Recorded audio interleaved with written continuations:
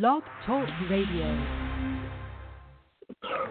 We assembled here today are issuing a new decree to be heard in every city, in every foreign capital, and in every hall of power. From this day forward, a new vision will govern our land. From this day forward, it's going to be only America first. America first.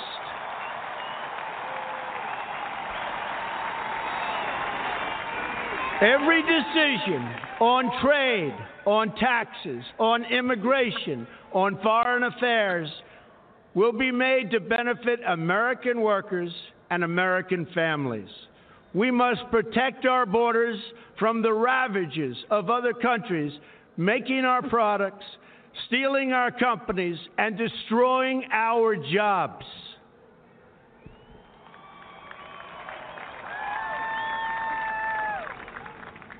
Protection will lead to great prosperity and strength. I will fight for you with every breath in my body, and I will never, ever let you down.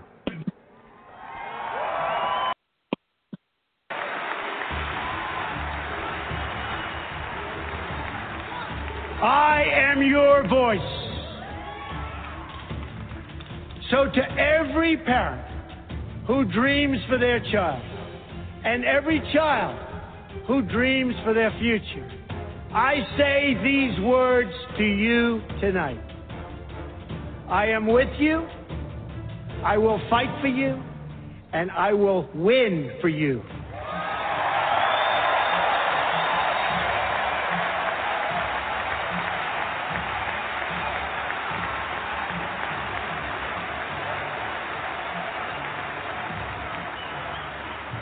To all Americans tonight, in all of our cities and in all of our towns, I make this promise. We will make America strong again. We will make America proud again. We will make America safe again. And we will make America great again. God bless you and good night. I love you.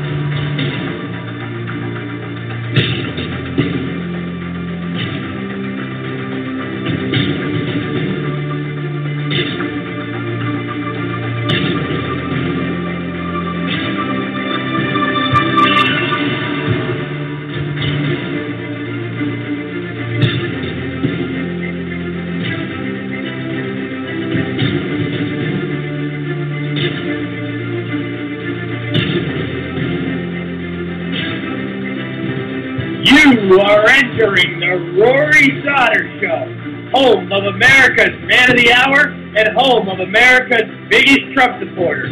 Climb aboard and buckle up your seatbelt because this is a wild ride. Nothing but unfiltered talk and the hardcore truth. Mega, mega, mega.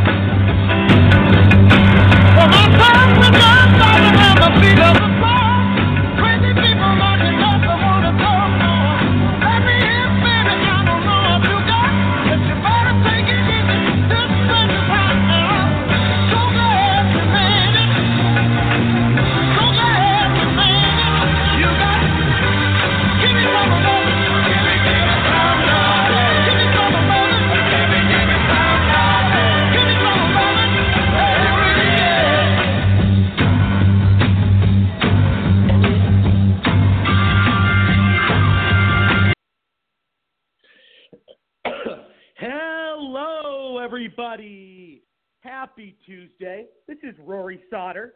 Thank you for tuning into the Rory Sauter Show. I hope you all had a fantastic weekend. I hope it was fun. I hope it went accordingly. There has been so much going on in the news. We have a huge show tonight, so many guests coming on, perhaps one of our biggest shows ever, which I'm very excited to share with all of you. We had amazing shows last week. First and foremost, I want to thank the audience. You guys are unbelievable. We are now downloadable and listened to, and we are on over 50 online platforms where you can find our show. I want to thank our unbelievable special guests, my amazing co-hosts, and the fantastic sponsors that we have. It's without you guys, I could not be doing this. All of you, everybody I just listed. I mean, it's been a great ride so far, and I'm so excited to continue it.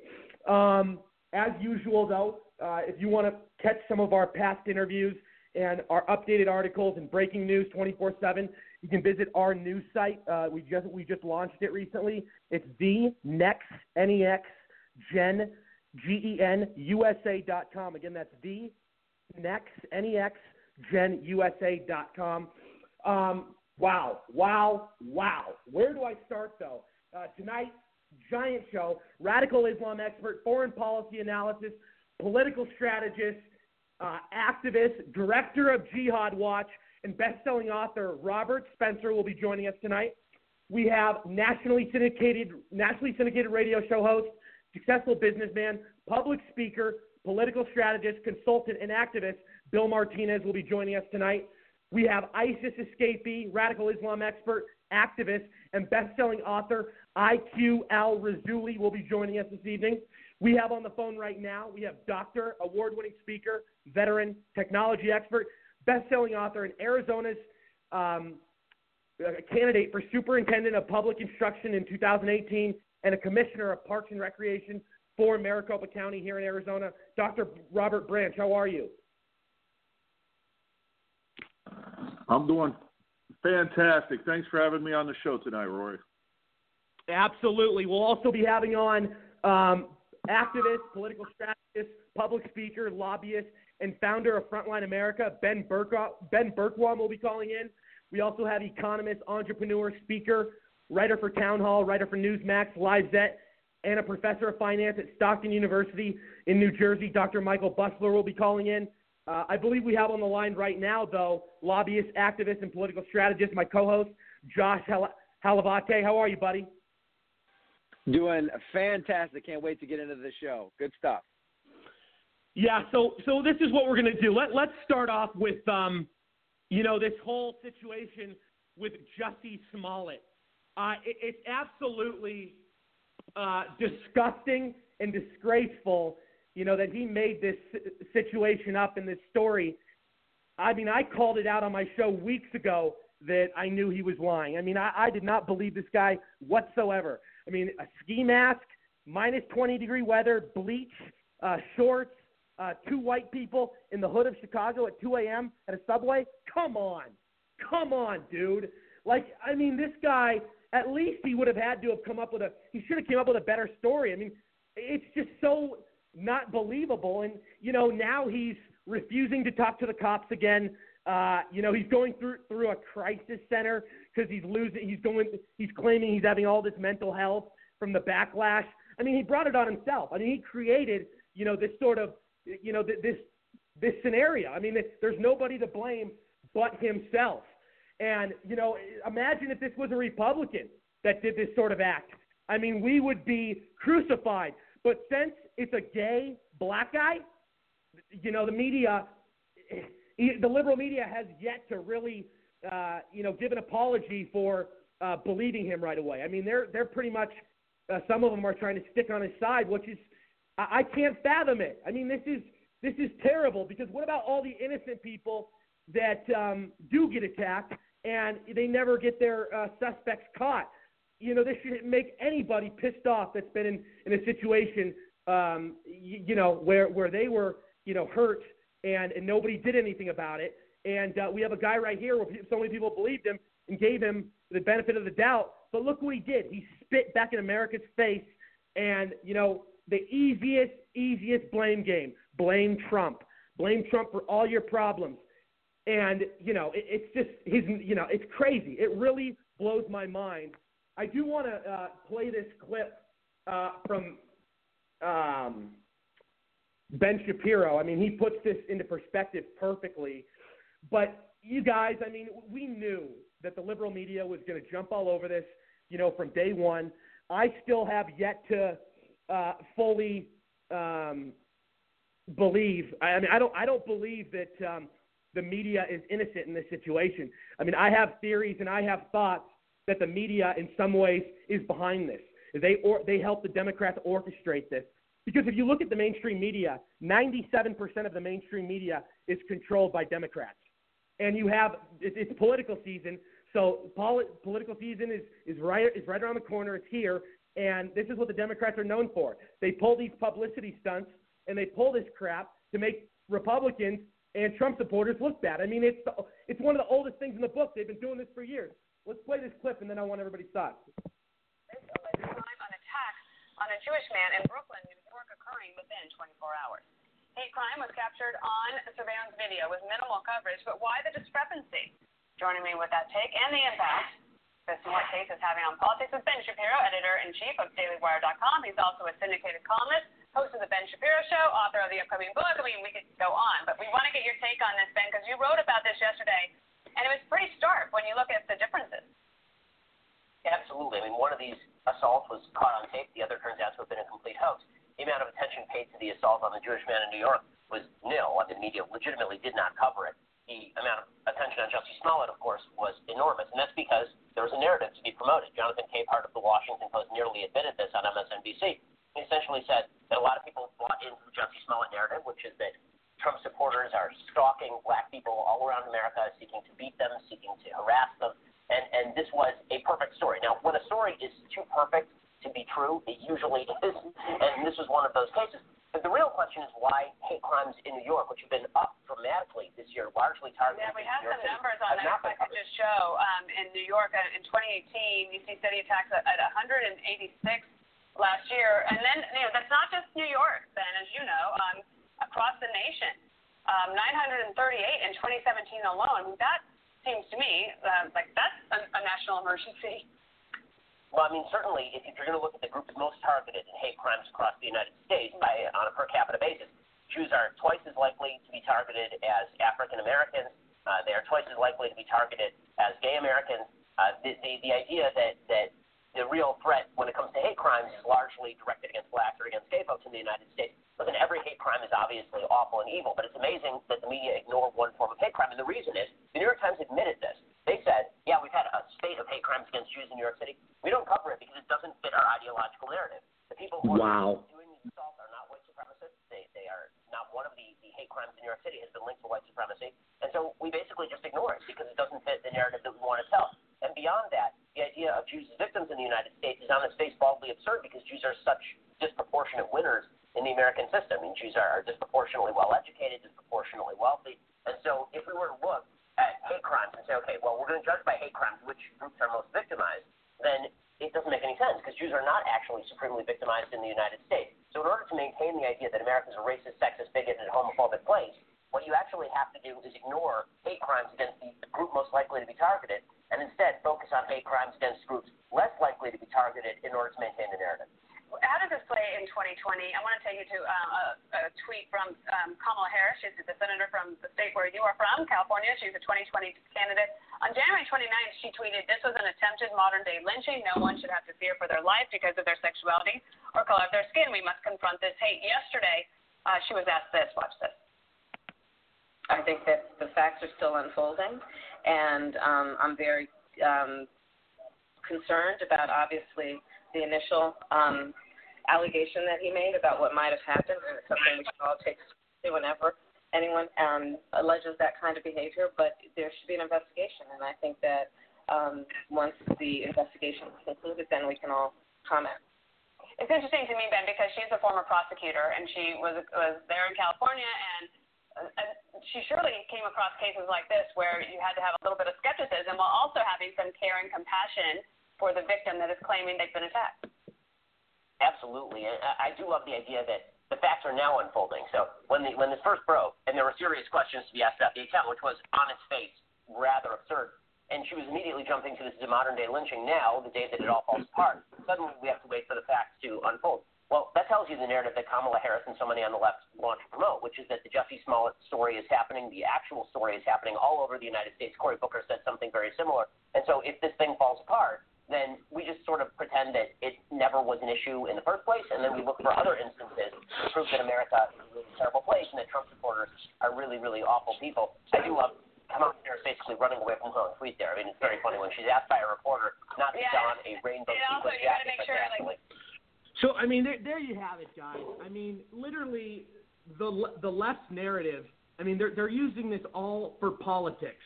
I mean, it's not about, I mean, they're even hesitant to go back on, what they said about Jussie Smollett, because I think they're embarrassed that they're wrong. I think that, it's like they can't take responsibility. I mean, some of them still have yet to call out Jussie. I mean, it's so much politics. Josh, what are your thoughts? And then I got to introduce our special guest. I'm going to get Josh and then Dr. Branch, and then I'm going to introduce our special guest. Go ahead, Josh.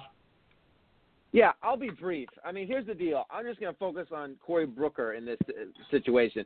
He posted on Twitter the day after this happened. I'll give you a quote.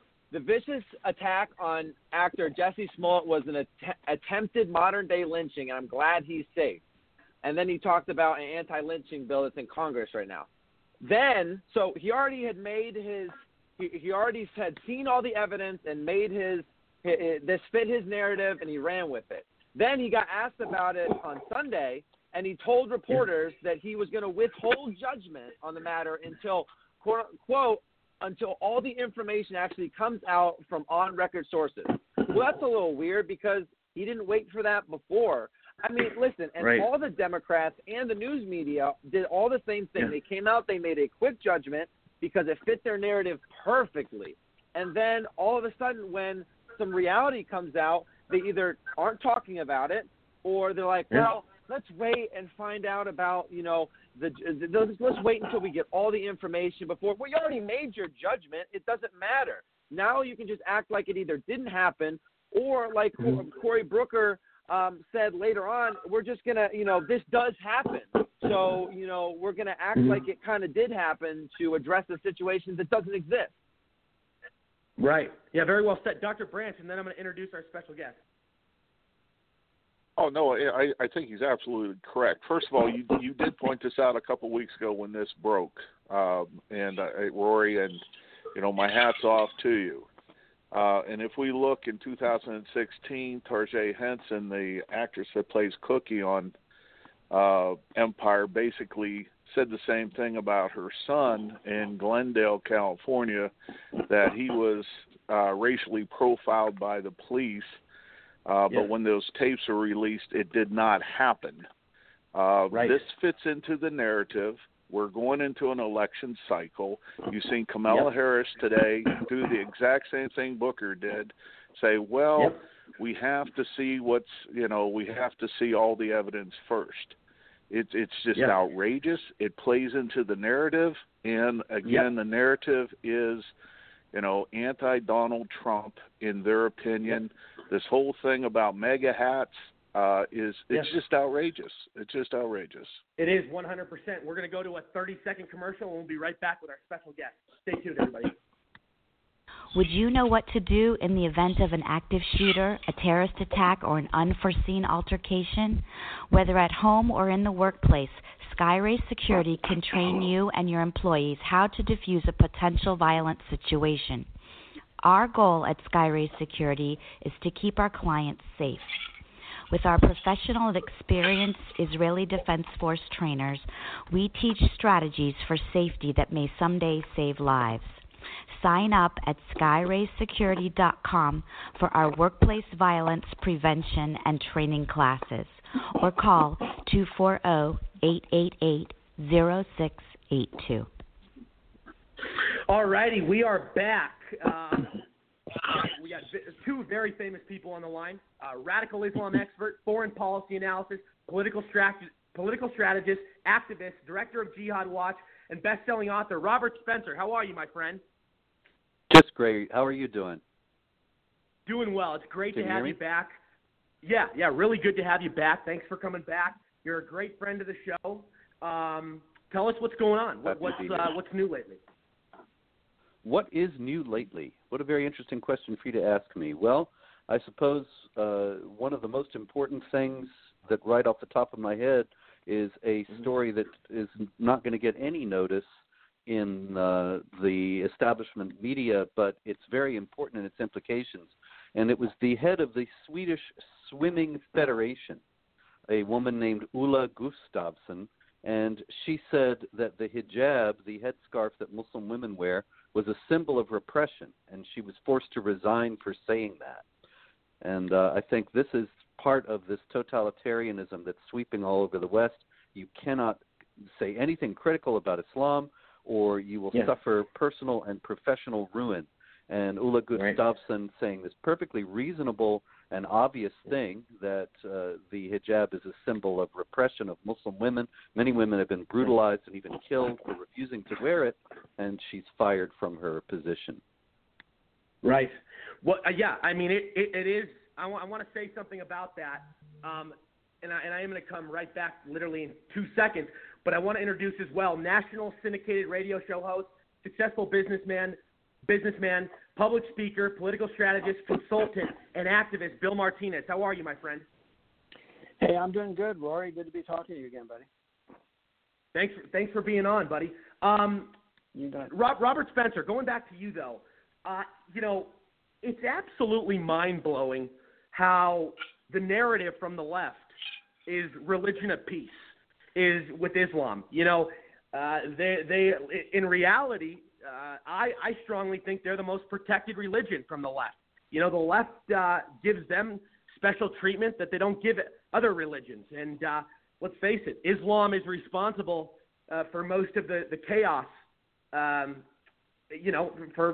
For what in this country? I mean, for a lot of it. I mean, in more than other religions, that's for sure. You don't see Christians going around. You don't see Jewish people going around. Making these sort of messes. And it's the fact that not enough of these people are called out drives me nuts. And they can basically Muslims in a lot of places can treat people however they want. But if you respond, if you retaliate, everybody loses their mind. It's crazy. And look at there was a new article out a couple days ago, and I want to know if you can speak on this. It's a picture of an ISIS soldier on top of the buildings in downtown Los Angeles. Basically, it's almost like they were sending a warning. ISIS. The picture was they were staring at a building blowing up. Do you know what I'm talking about? I'm not sure. There are a lot of those, so I'm not sure which one in particular you're talking about. It was the downtown LA one. Okay. They're basically putting a picture of downtown LA blowing up while they're watching from skyscrapers across the way. Okay, I haven't seen that one, but that's kind of consistent with the sort of threats that they put out frequently. Most of them don't ever amount to anything, at least not yet, and we can hope they never will. At the same time, what they're trying to do is fulfill a command that's in the Quran: strike terror in the hearts of the enemies of Allah. That's chapter 8, verse 60. And even the threat itself, it scares people, and so they feel like that in itself is mission accomplished. And you believe, when they do something, when they put something out there, they're not just talking. If they say they're going to do something, haven't you said they usually do it? Well, no. What they do is they claim that they are involved with something. They have never done that, and it turns out that they were not involved. There are some where it's inconclusive, like Las Vegas, the attack in the casino hotel. But generally, every time that they say they were involved in something, they really were. But they have said many times that they were going to do things that they didn't end up doing. They do that a lot. Yeah, I mean it's insane. I wanna go to Josh. Josh, go ahead. Yeah, could you go into maybe a little bit more detail on why it is that anti-Semitism towards Jews is perfectly, maybe not perfectly acceptable, but perfectly ignorable on the left right now, especially with the insurgent of these two Muslim congresswomen. You know, explain to me that, or go into some detail on that.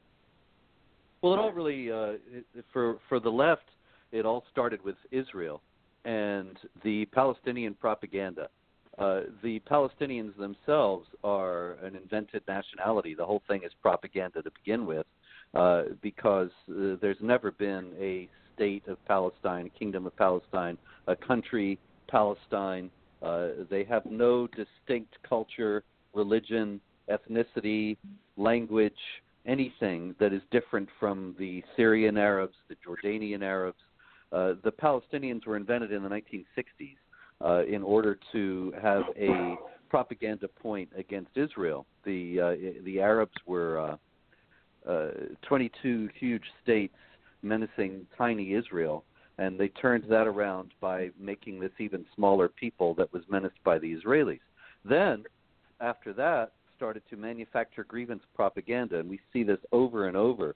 Even the UN, which is venomously anti-Israel, has condemned Hamas, the terror group that is fighting against Israel, for using human shields and for staging terror attacks in civilian areas. But they do that in order to draw retaliatory fire that they can then use for propaganda purposes. And what they've done ultimately is demonize Israel in the eyes of the world, mostly with these manufactured atrocities that the Israelis never actually did. And what you end up with is that the left in America, and it's interesting to note that when I was saying about the Palestinians being invented, that was actually done in large part by the KGB. And now it's the American left that is lining up against Israel, retailing this Palestinian grievance propaganda. And this normalizes a kind of the Islamic anti-Semitism that Rashida Tlaib and Ilhan Omar represent. You know, just to piggyback off of that question, you know, it seems very interesting to me that the left loves to throw out the term and call people that they don't agree with Nazis all the time. Yet, like you were just talking about, I mean, they increasingly think it's acceptable to be anti-Jewish. I guess. Yes. I mean, isn't there a large amount of hypocrisy? Oh, sure. Oh, absolutely. I mean, you look at the BDS movement. The BDS movement is huge on college campuses, and the college campuses are the first. The kids on college campuses, for the most part, would be the first to say that if you oppose Ilhan Omar and Rashida Tlaib, if you oppose jihad terror, then you're a Nazi. The BDS movement is actively emulating the Nazis. The Nazis actually started by boycotting Jewish businesses and calling upon the Germans to not shop in Jewish-owned stores and so on. And so to say that you're going to boycott Jewish businesses because you're anti-Israel is to imitate the Nazis in a direct manner. And then they turn around and call everybody else Nazis. It's kind of ridiculous, but there's nothing that's very sensible in the public discourse these days. Wow, very, very well said. I want to get your thoughts on a lot of stuff, Robert, and I want to get Bill's input on a lot of stuff. But I want and everybody else. But I want to say real quick. I pulled up an article, and we were talking about the hate crimes earlier, how many hoaxes there were. Here are the top 10. I just want to read this to you guys real quick. It just goes to show what we're dealing with it from the left. And the scary part is a lot of these foreign leaders in other countries, it seems like they're on the same exact agenda in terms of the politically correct model, and which is just nuts. I mean, these hoaxes happen all over Canada, different places. I mean, you see the Muslim invasion in all these various parts of the world, and now people are demanded to respect them. It's crazy. But let me just mention this. In January, it was discovered that a Muslim girl had lied to police in Toronto when she told them a man had cut off her, however you pronounce it, hijab. Is that how you pronounce it? Hijab. Hijab, okay. The hoax quickly gained the attention of Canadian media as well as Prime Minister Justin Trudeau who told reporters that his heart goes out to the young girl who was attacked seemingly for her religion. Police concluded that the incident had never occurred. Imagine that. Number 9, a Long Island woman told detectives in September that 4 teenagers had confronted her yelling Trump 2016 and that she woke up the next morning to find her tires slashed with a note that read, "Go home." The woman ended up being arrested and charged for fabricating the story about the Trump-related hate crime. Number 8, in July, a Texas waiter shared a photo of a customer's receipt which had the words, "We don't tip terrorists," scrawled at the top, along with the waiter's name circled. The photo gained national media attention. The waiter was offered donations, and the framed customer was banned from the restaurant. The waiter eventually admitted that he had written the words on the receipt and that the story was made up. Imagine that. Number 7, an Ohio University student told police that she had received homophobic death threats. The student ended up being charged with 3 counts of making false alarms after it was discovered by police that she had sent the death threats to herself. Number 6, a high school marching band in Georgia decided to display a racial slur during one of their performances. After conducting an investigation, the school's principal announced that the incident was a hoax. Number 5, one day before the midterm elections, a black freshman at Kansas State tweeted an image of a racist note attached to his apartment door. In this tweet, the student stated that this blatant racism should serve as a reminder that everyone needs to get out and vote. The tweet has since been deleted, and the student later admitted to police that he had created and posted the note to his own door. Number 4, a waitress at a restaurant in Texas wrote a racial slur against Hispanics on a receipt claiming that a local law enforcement employee had written it and directed it towards her. The waitress later admitted to the county sheriff that she herself had written the racist comment. Almost done here. Number 3, in November, several racist notes surfaced at Drake University, which spurred an investigation, protest, and campus-wide concern for nearly an entire month. A student who had received one of the notes later admitted to being the one who sent the notes to herself and others. She ended up facing charges and possible expulsion. Number 2, Chipotle fired one of its managers in November after a user on Twitter shared a video accusing her of refusing to serve black customers due to the color of their skin. It turned out that the manager had been a victim of a race hoax and had refused the customer due to their own habit of dining and dashing. Chipotle has since offered the manager her job back. And finally, number 1, we all remember this debacle, this crazy circus. During the October Kavanaugh hearings, a woman decided to insert herself in the elaborate and infamous Watch trial by writing a letter to the Senate Judiciary Committee accusing Brett Kavanaugh of rape. The woman later admitted that her letter was a hoax and that she had never met Kavanaugh. Jesus. So, I mean, you look at the epidemic this is causing, and it plays into so many different things.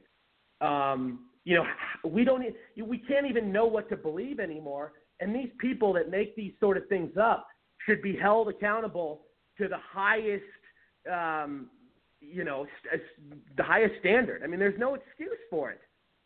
Bill, what are your thoughts on all this epidemic happening? Well, no doubt. I mean, there's this professor, I don't know if you've read his book, called The Hate Crime Hoax that really plays into all this, how the left is selling a fake race war.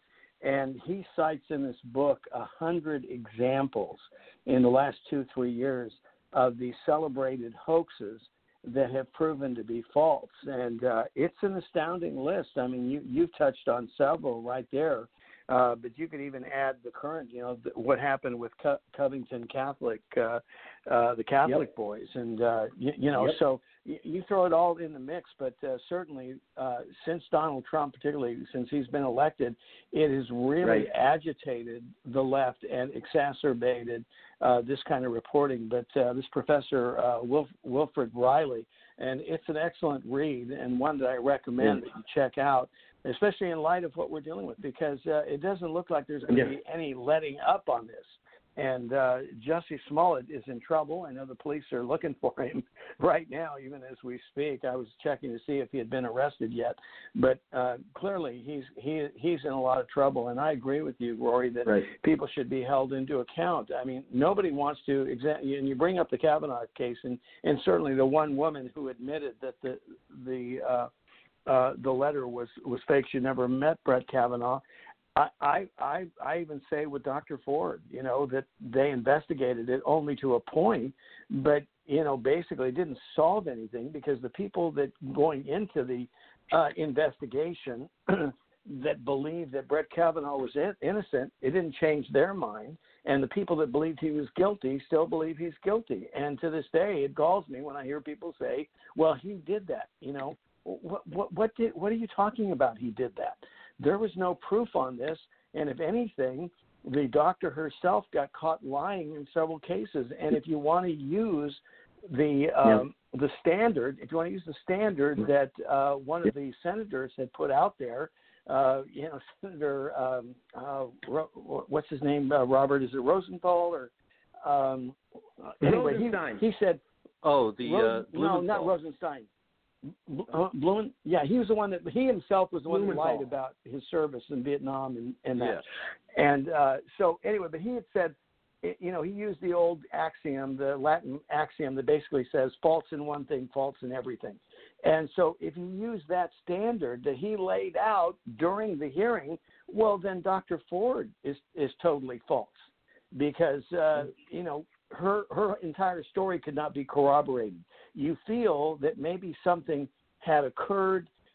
You want to this is the problem. We want to give people the benefit of the doubt, but in doing that, we leave ourselves open to be worked. And Jussie Smollett worked everybody, and the conditions are ripe right now because of this antithesis towards Donald Trump.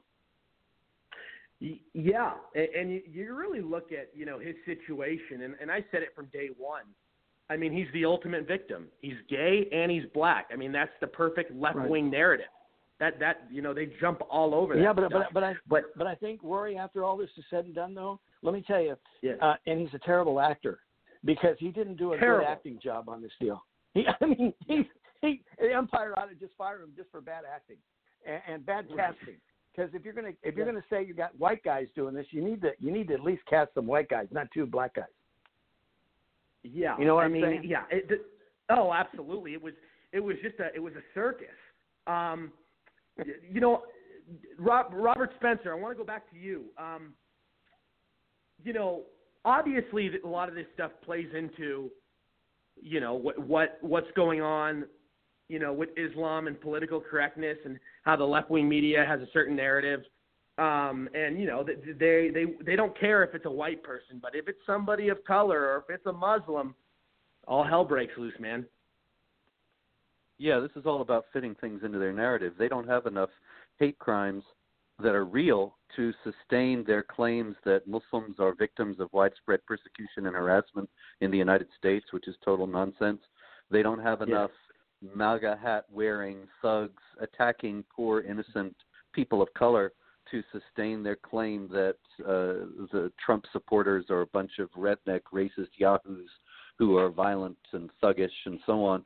They claim that right-wing extremism is a bigger threat than Islamic jihad. And so none of these things are true. They have to make up these stories and fabricate all these claims in order to make them true and to make it seem as if they're true. The Jussie Smollett thing is a classic example of somebody, I think, that he actually believes his own nonsense. We can look at it and say, how could you ever have thought that anybody was going to believe that a couple of white guys wearing MAGA hats are running around in Chicago in sub-zero temperatures at 2 a.m. with a noose and bleach looking for some black man to terrorize? How could anybody have ever believed that? And yet that's what they really think of the right. They really think we're all Klan members walking around with nooses all the time looking for some black man to lynch. So they don't realize how ridiculous it seems when you're talking to real human beings. They actually buy this. And I think that it's the same thing in Islam. There was a famous case right after the election of a Muslim girl in a hijab on the New York subway, and she claimed that a couple of MAGA hat-wearing guys had torn off her hijab and spit at her in a crowded subway car. And, of course, nobody got any video. And it later turned out that she had made it all up because she was out with her non-Muslim boyfriend, and her father didn't approve of the guy because he was not Muslim. But the thing is that this made international headlines because it fit into the way they actually see the world. And the way the left, the media, and the Muslims in the United States to a tremendous degree. They think, oh, yeah, that's perfectly reasonable to think because that's what they really like. And it's complete fantasy. We're seeing the left really go insane on a large scale because insanity is not being able to distinguish fantasy from reality, and that's where they are now. Hey, Robert, when does that stop, though? When does it stop? When you've got all this empirical evidence, and like this professor who has written this book, where he says virtually all the best publicized hate crimes have turned out to be hate hoaxes. When does it stop? It's only going to stop when the establishment media is completely discredited. I mean, there are a lot more people now who realize that CNN's not really a news network but a propaganda outfit. But there's still far too many people out there who think, oh, it's on CNN, it must be true, or it's in the New York Times, it must be true, and so on. And as long as that continues, and it is changing, but as long as it continues, then we're going to see more hate hoaxes. Oh yeah, well, absolutely. Hopefully they're embarrassed enough to where they stop this. Hey, by the way, thank you for correcting me. It is Senator Richard Blumenthal who was the senator I was talking of. So, for your audience, Rory, I want to make sure they get the right information. Oh, absolutely. Thank you, Bill. And I know who has a lot of thoughts on this. Gianni from New York. How are you, my friend? Go ahead. Doing great. Glad to be on. We're talking about Jussie Smollett. What are your thoughts on this? I know you want to speak on it. It's just unraveling. I mean, at first, it was, oh my gosh, he's gotten beat up, and all the liberals on Twitter are sharing pictures and sad pictures of him with tears and a rope around his neck, and I'm listening to this, and I'm like, cannot see a bunch of rednecks running around Chicago 2:00 in the morning with Clorox. I mean, there's no way. It's totally impossible. The story didn't even make any sense. And think about this: 40 minutes to call the police. I mean, if I got jumped, I'll call the police immediately, and I still wouldn't have the noose or the rope around my neck when I go to see the police. I mean. The whole thing was just so orchestrated. I mean, when I heard the story, I was like, oh, man, that's kind of sad. So then I researched and I looked at all the details and I connected the dots, and I was like, all right, something is totally fishy about it. And now we see it unraveling. And not only the orchestrated so-called attack, but now the letter that was sent to Empire, ABC, Fox, the Fox Empire, is now being questioned as if he did that on his own. I mean, the FBI is now investigating the letter. He sent the letter to himself. I mean, this guy. This guy's nuts. Is this guy that stupid to think that he wouldn't be caught? Yeah, I he don't didn't know, think man. that anybody was going to check. He really didn't think. I think he's used to it because of the liberal media.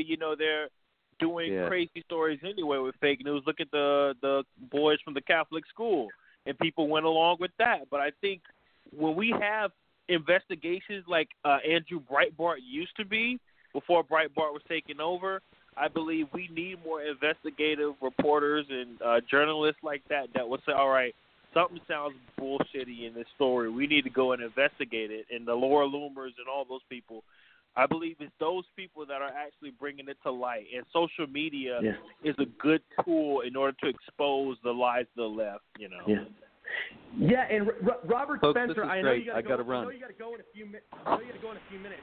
I do want to get your thoughts before you go, though, about this whole Andrew McCabe situation.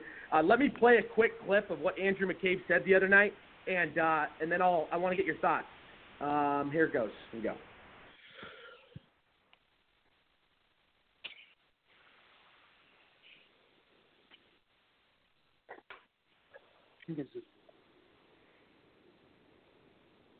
Here we go. About to play it. Action. But McCabe says Rosenstein raised another idea. The 25th Amendment to the Constitution allows the Vice President and a majority of the Cabinet to remove the president. Discussion of the 25th Amendment was simply Rod raised the issue and discussed it with me in the context of thinking about how many other cabinet officials might support such an effort. I didn't have much to contribute, to be perfectly honest, in that conversation, so I listened to what he had to say. But to be fair, it was an unbelievably stressful time. I can't even describe for you how many things must have been coursing through the Deputy Attorney General's mind at that point. So it was really something that he kind of threw out in a very frenzied, chaotic conversation about where we were and what we needed to do next. What seemed to be coursing through the mind of the Deputy Attorney General was getting rid of the President of the United States. Well, one way or another. I can't confirm that, but what I can say is the Deputy Attorney General was definitely very concerned about the President, about his capacity, and about his intent at that point in time. How did he bring up the idea of the 25th Amendment to you? Honestly, I don't remember. It was just another kind of topic that he jumped to in the midst of a wide-ranging conversation. Seriously? Just another topic? Yeah. Did you counsel him on that? I didn't. I mean, he was discussing other cabinet members and whether or not people would support such an idea, whether or not other cabinet members would shared his belief that the president was really concerning Rod at that time. Rosenstein was actually openly talking about whether there was a majority of the cabinet who would vote to remove the president. That's correct. Jesus. Counting votes or possible votes. Did he assign specific votes to specific people? No, not that I recall. As you're sitting in this meeting in the Justice Department talking about removing the President of the United States, you were thinking what? How did I get here? Confronting these confounding legal issues of such immense importance, not just to the FBI, but to the entire country. It was disorienting. But McCabe says Jesus Christ. Okay. I mean, it's absolutely atrocious. Imagine if you heard a Republican talking like that. Imagine if this was a scenario where a Republican was behind this. Robert Spencer, your thoughts on this? You've probably been looking into this a lot on what's been going on. Yeah, look, the 25th Amendment was put in order to take care of the possibility of a president being incapacitated by a stroke or something on the kind of thing that happened to Ariel Sharon, Prime Minister of Israel, about 10 years ago, where he was in a coma and completely unresponsive, obviously not able to discharge his duties. The idea that it was even broached in connection with Trump, in the first place, it's a product of these books. I forget the names of the authors now, but the very big books over the last year or so that have portrayed Trump as being kind of an imbecile, watching television all day and not doing anything, not making any policy. This is so obviously false when he has reversed so much of the Obama agenda, when he has done bold and daring initiatives that nobody dared to do before him, like move the embassy to Jerusalem and so on. When he speaks, it's very clear that he's in complete control of his faculties. What it comes down to is they just don't like his politics, and they wanted to use this, the 25th Amendment, as a pretext to remove him. It's a very dangerous thing. It's well, we can only be grateful that they were stopped, but it shows how absolutely desperate they are to destroy him and how willing they are to bend the law. This would have been indeed a coup d'etat, the first one in the United States, in the history of the United States. I know, and you know, you look at this sort of ideology, and it's the same sort of thing that a foreign government, you know, would use. I mean, we're talking like third world ideology. I mean, that's the kind of people that throw coups. I mean, the fact that conversation was even had is disgraceful, and it goes to show, you know, the people at the Justice Department and you know, over there and these are so corrupt.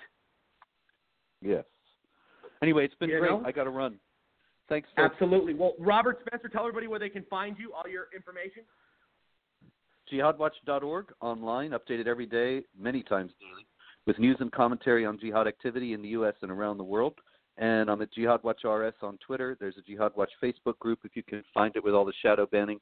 And I think that's about it. Anyway, thanks, folks. Till next time. Yeah. Thank you, Robert. We'll have you back soon. Take care, man. I do want to introduce our next guest. Very popular guy. Public speaker, political activist, political strategist, lobbyist, and founder of Frontline America, Ben Bergquam. How are you, buddy? I'm doing great, man. Hopefully you can hear me. I'm driving through a bit of a dead zone, so hope the connection's good. Yeah, we can hear you. I admire your work, man. It's fascinating what you're doing. You were just at the Trump rally in El Paso, Texas last week. There was an interesting incident that occurred there.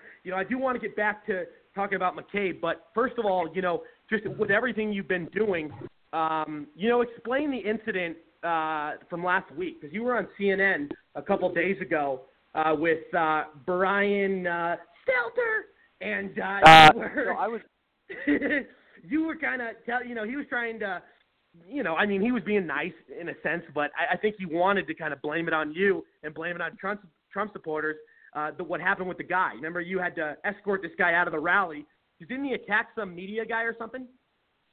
Yeah, so I was at the El Paso rally, and several incidents. I was actually up on the press. I was there with Frontline America on our radio station, Talk Radio 1680, KGED, and I was on the press platform. I actually had a really great time with President Trump's campaign videographers and some really great folks out there. And throughout the night, I had my Build the Wall shirt, and then underneath that, I had my CNN is fake news shirt on. And at one point, I showed the crowd that, and they went crazy, and they were all, excited about that. And what's funny is one of the guys up on stage got really offended by the fact that I would do that I would show that shirt. And I turned to him, I said, look, man, this crowd thinks everybody up here is fake news, and it's probably good that I'm up here because I give some cover for you guys. And so he was still upset about it, and it just, we moved on from there. And a few minutes later, after all these other happened, demonstrations, I heard this noise from my right, and I look over my shoulder, and I see this guy barreling through, knocking over cameras, and coming towards me. Ended up knocking over the BBC cameraman and knocking their camera down. And so I just instinctively, I'm like, okay, this guy's not here for good reason. I'm going to stop him from doing what he's doing. So I just grabbed him, got one arm behind his back, and then had my hand on his neck or on his shoulder I wanted to figure out what the heck he was doing. And then he started yelling, F the media. He had a MAGA hat on with the tag still on it, just one thing to note. And when he raised his other arm, it gave me an opportunity. I got that arm behind his back. And at that point, he just kind of gave up, and I looked for the quickest way to get him off the press platform and down to security and found a place I could drop him off, and dropped him off, handed him over, and then went back to resume my position and kept filming. And so after that, President Trump waved. That's when he waved at the press box and said, hey, you guys all okay? And everyone's like, yeah, we're fine. Ironically, so the part of the story I didn't get on into with CNN, and it was funny that CNN invited me. I was wondering when I was going to get an invite to CNN. It's funny that it was this story that did it. But I told them, I said, had it been Don Lemon or Chris Cuomo that invited me on, I'd have probably wore my CNN is fake news shirt for the interview just because the crap that they put out. I don't know this Brian guy that well, so I was I gave him a little more opportunity. And I actually think the interview was pretty. He did what news should do. They actually interview the people involved with the situation. Right. Except, you know what I didn't like though, when he mentioned, he was trying to insinuate that we thought, and you never said this, but that you and other Trump supporters thought this guy may have been placed in the rally just to make Trump supporters look bad. Yeah. So that has been thrown around. That idea has been thrown around, and I get it. I mean, I was there. I saw the guy. So for 4 reasons, originally it was 3, now it's 4. For 4 reasons, I could see why people would think that. Now I also believe you don't make claims about something unless you have the evidence to back it up. And so until we figure out, I still don't know who the guy is.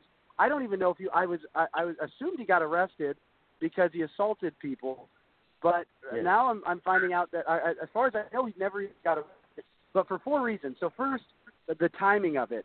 He did his thing basically at the tail end of all the other leftist demonstrations. Campaign staff, and they said that it was the most, because I made the comment, man, I've never seen this level of demonstration, and one of the campaign guys who's been on the trail with President Trump since 2016 said it's the worst he's ever seen, like that what we saw that night. So it came at the end of that, and it was the most media-centric. It had the most impact. The other thing was the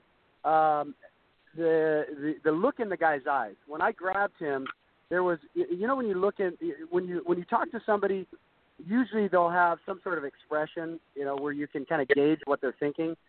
Or if you've ever talked to anybody where they're daydreaming and they're thinking about something else, that was the look this guy had. Like it was a blank stare where he was looking at me, but there was nothing going on. And so there was something very strange about him doing what he was doing. It just was, that was off. And the way the media, it fits their narrative so well. They've been saying Trump's inciting against the media for months now. I mean, this is what they were hoping would happen. And the fact that BBC, this is what people, one of the other points was he was wearing a hat, I already mentioned this, with the tag still on it, which, again, all these things, he could have been a Trump supporter, he could have been drunk, he could have been crazy, whatever, could have been all that stuff. For all I know, he was. But what really gets me is the fact that I was standing next to the BBC reporters and their cameraman all night. For 3 hours, I stood next to them. 3 hours.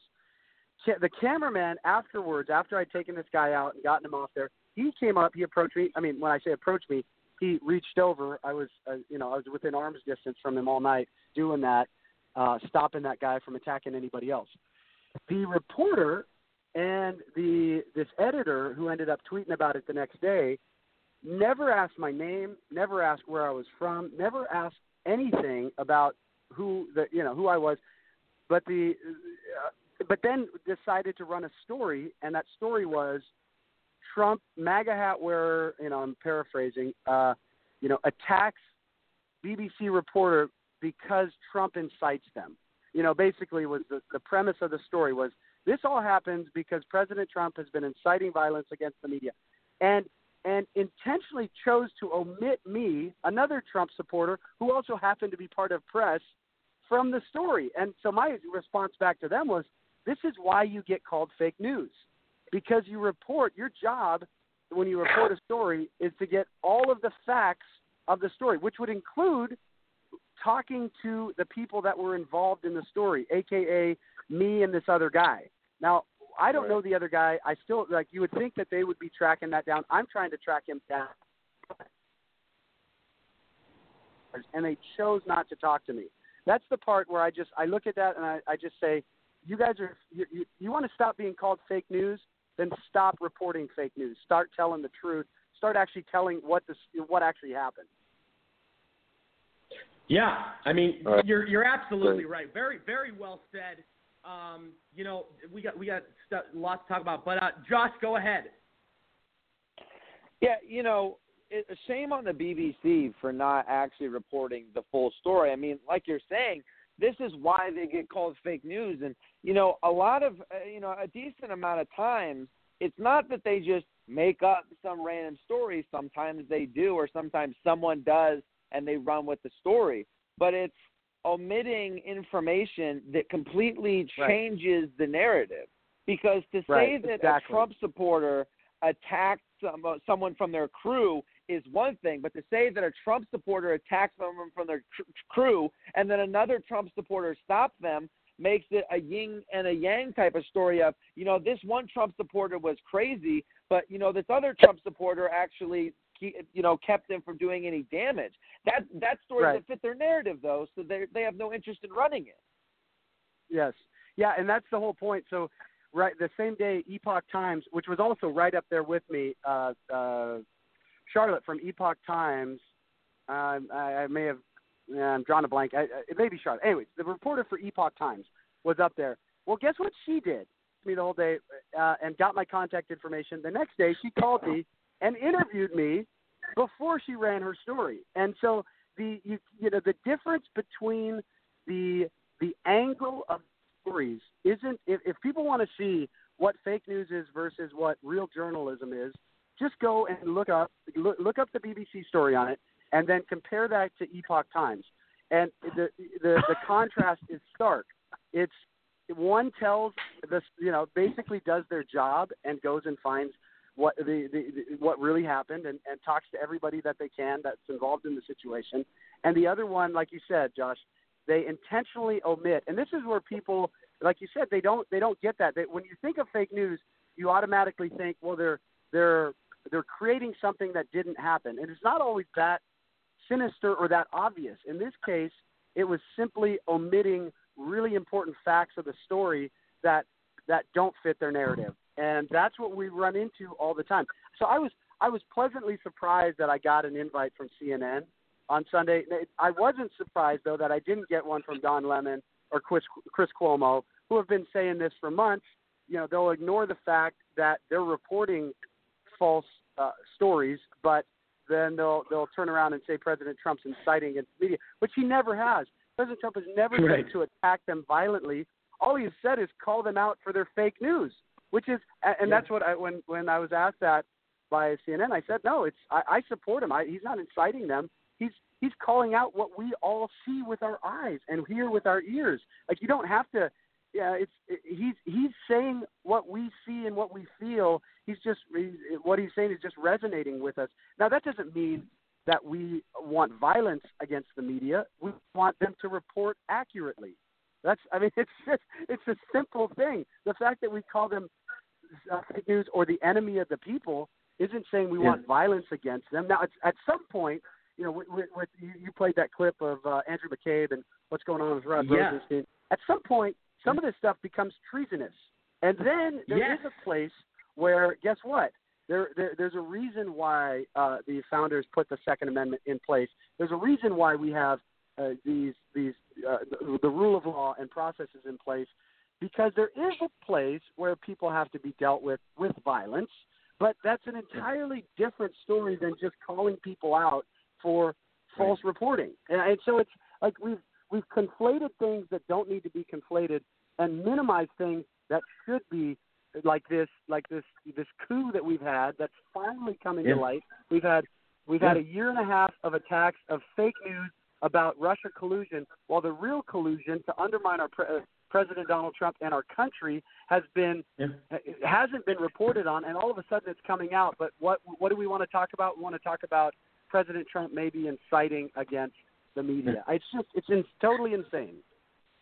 Hey, Ben, isn't it fascinating that the fact that, regarding the fake news, they are so quick to jump on Jussie Smollett's side, and when it turns out that Jussie Smollett's a liar, they still, have a hard time going back and apologizing for their errors. But it's like they make up fake news about us constantly, and they don't even want to call out their own fake news. I mean, it's sad. You know what I mean? Oh, it's disgraceful.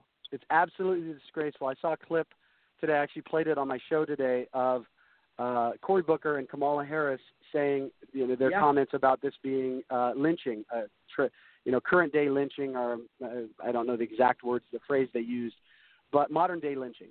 And and then all of a sudden they come out and find out that this was a totally made up story by this guy. And I'm wondering, this guy should get the same charges that whoever had done this to him would have gotten. The hate crimes charges for somebody to make up the story. Because I keep looking at this saying, how many people in MAGA hats have gotten beat up because of this story or attacked because of this story? Oh, yeah. And to have people like Kamala Harris and Cory Booker just brush it off. Well, yeah, we don't know all the. Now Cory Booker's saying, well, we don't know all the facts yet. Yeah, you think maybe you could have said that when the story first came out, and you didn't know any of the facts. Oh, the fact that now they're coming out saying, we don't know all the facts yet. But when you first heard the story, it was modern day lynching. It's just, it's disgraceful is the best word I can use. That this goes on, and it goes on unchallenged. And it's not just these politicians; it's the media as well. When that story first came out, you had it was CNN, it was MSNBC, it was everybody saying, "Oh, look at this! We knew this was coming. These dang Trump supporters, MAGA hat wearers." Dude, first it was those Catholic kids to that Native American guy, that poor guy that was just beating his drum in front of this, and now it's getting worse. Look, it's getting worse. Anybody watching this in our country that doesn't realize that we are under assault from all levels, from all sides by the left, who are trying to destroy this country from within, has their eyes closed and their ears. I mean, it's just, it's all connected. And so, to see that, it makes me sick. I just hope, I hope that he gets the prosecution that he deserves and the shame that he deserves. Absolutely. I want to go to Gianni, and then I want to go to Dr. Bussler. Go ahead, Gianni in New York. Yeah, the whole story just, it's very depressing, just to see the disinformation and the misinformation that goes on. And it really takes me back to, you remember when Steve King, the representative, was shot, and the guy that did it was a Bernie supporter. But when I watch CNN that whole time, because I like to watch CNN to see what they say about a particular issue, they never once, even on Facebook and on social media, they never once said that he supported Bernie Sanders. Not once. Right. But then a guy who says, oh, he's a Trump supporter, or, he's a Republican, or he donated to this person, and they automatically, in the headlines, if you read on social media, they'll say Trump supporter or MAGA hat wearing, or, they always do that. With the boys, the Catholic school boys. People talked about, they're wearing MAGA hats and they're smirking. But they forget to talk about the black Israelites that were calling the people gay, calling the kids faggot, and being racist, and no one reported on it. Not one person from CNN, not one person from any other media company that's on the left wing reported on it. And to me, that shows you that we live in a culture where everybody wants to be first. No one wants to be accurate anymore. It's not like in the old days, it was just, hey, report the news, and that's it. Now it's, oh my gosh, you heard about what happened? I see, oh my gosh, we got to report this, and then they release it without doing the study. Like your guest said, there's no more journalists anymore. There's only propagandists now. So I want to jump. Yeah, go ahead. No one's releasing journal. Oh, go ahead. Yeah, go ahead. Yeah, I just want to jump on that. Just add a point. That's such a great point. So I mentioned it in passing, kind of flippantly, but I was actually there in D.C. when that punk with the drum was going around and drumming. I was doing a live stream out in front of the White House. I was 30 feet away from the guy, maybe, and I got told to shut up because they were doing their Native American ritual, and I was interrupting it because I was doing my live, and I was like, who are these guys? What are you talking about? How am I? And 10 minutes later, the guy's going up to people and drumming in their face. It just fries me, and yet this kid stands there stoically looking at him. I looked at that kid and I said, "Man, well done for staying calm with this punk." But you're right. They immediately say Trump supporter when something it fits in there, but they always ignore the fact if it's a Bernie or a lefty when it doesn't fit it. Dr. Brand, go ahead. I just wanted to say that. You're good. I enjoyed exactly what Ben was saying in that. We have to look at what McCabe was talking about in that coup d'etat that they were doing and are doing, because we still have the Mueller investigation. We don't know how that's going to turn out. But all the media that you hear, and especially what Ben was talking about down in El Paso, and this this whole fake allegation about the mega hats beating him up, that all fits into the narrative that all of the left presidential candidates have already used. It already came up as far as, you have Elizabeth Warren giving her speech saying how Donald Trump will be arrested before he's reelected. You have Bernie Sanders today not saying, not talking about the anti-Semitism that's going on in this country, not talking about how this whole episode was staged by this actor. No, he didn't talk about any of that. He used what the media was saying, and that was very simple. He just came out and said that Donald Trump is the most racist, sexist, homophobic, bigoted president in the U.S. history. And to me, there's no evidence of that, with the exception of what was drummed up by the media. So this is, this whole thing, when will the media stop? Simple. When they destroy Trump. And I was asking myself the other day, and I was really thinking about this in detail, and it all makes sense, is that how long have the Democrats been talking about race relations? How long have they been talking about people that are oppressed, or supposedly? How long have they made that one of their talking points? For as long as I can remember. And it's like that's always in their curriculum and their notes every time they run for president. Well, I'm going to take care of all of the minorities. And I'm going to make sure there's no racism, and we're going to make sure the people that are hating on people of color pay. In reality, I've always said the best way to stop racism is stop talking about it. The fact that they keep talking about it, it just adds to the problem, and it keeps the problem there. I mean, in reality, yes, there are a few racist people. There are racist people in this country, but not to the extent that the mainstream media and these left-wing politicians portray. No way. Well, you made a list of about 24 fake news. Yeah. On that list, and there were several other that were brought up by your panel, and the other one that wasn't brought up was the knocking over of Jewish tombstones right after President Trump was elected, and that was not a Trump supporter. And so when you have these narratives, but the left has branded that is branded into every left candidate now that Trump did it. This whole thing about what this actor did, it doesn't matter that it is a lie. Those aren't what social media sites are going to talk about. The social media sites are going to say yes, but it exists in the United States.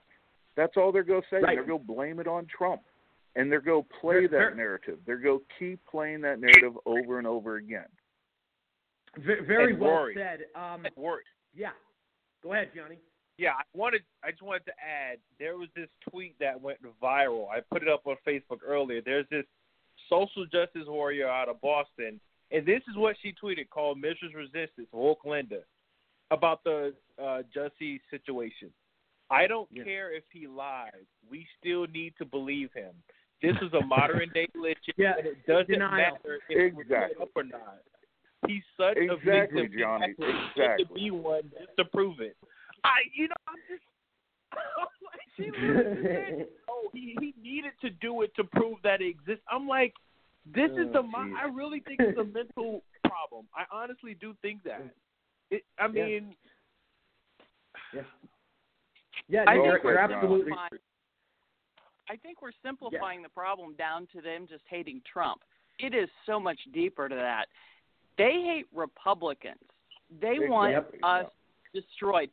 Ironically enough, I was working on my blog, Rory, for next week, and it's going back to Louisiana back in 1868, 69, when blacks first started getting voted in to Congress, and they were all Republicans. And in my research, I found where in April, Louisiana became a state, And all these Republicans got in, and the KKK and every other group like that just went ballistic. There was killings, there were massacres, there was voter suppression. They hated Republicans. They wanted them gone, especially the blacks, because the blacks are Republicans. Nothing has changed in the Democratic Party since 1868. It's not just Trump is a great target for them, but they took down Romney because they had a dog in a cage on the roof when he was 12 or whenever. They hate us.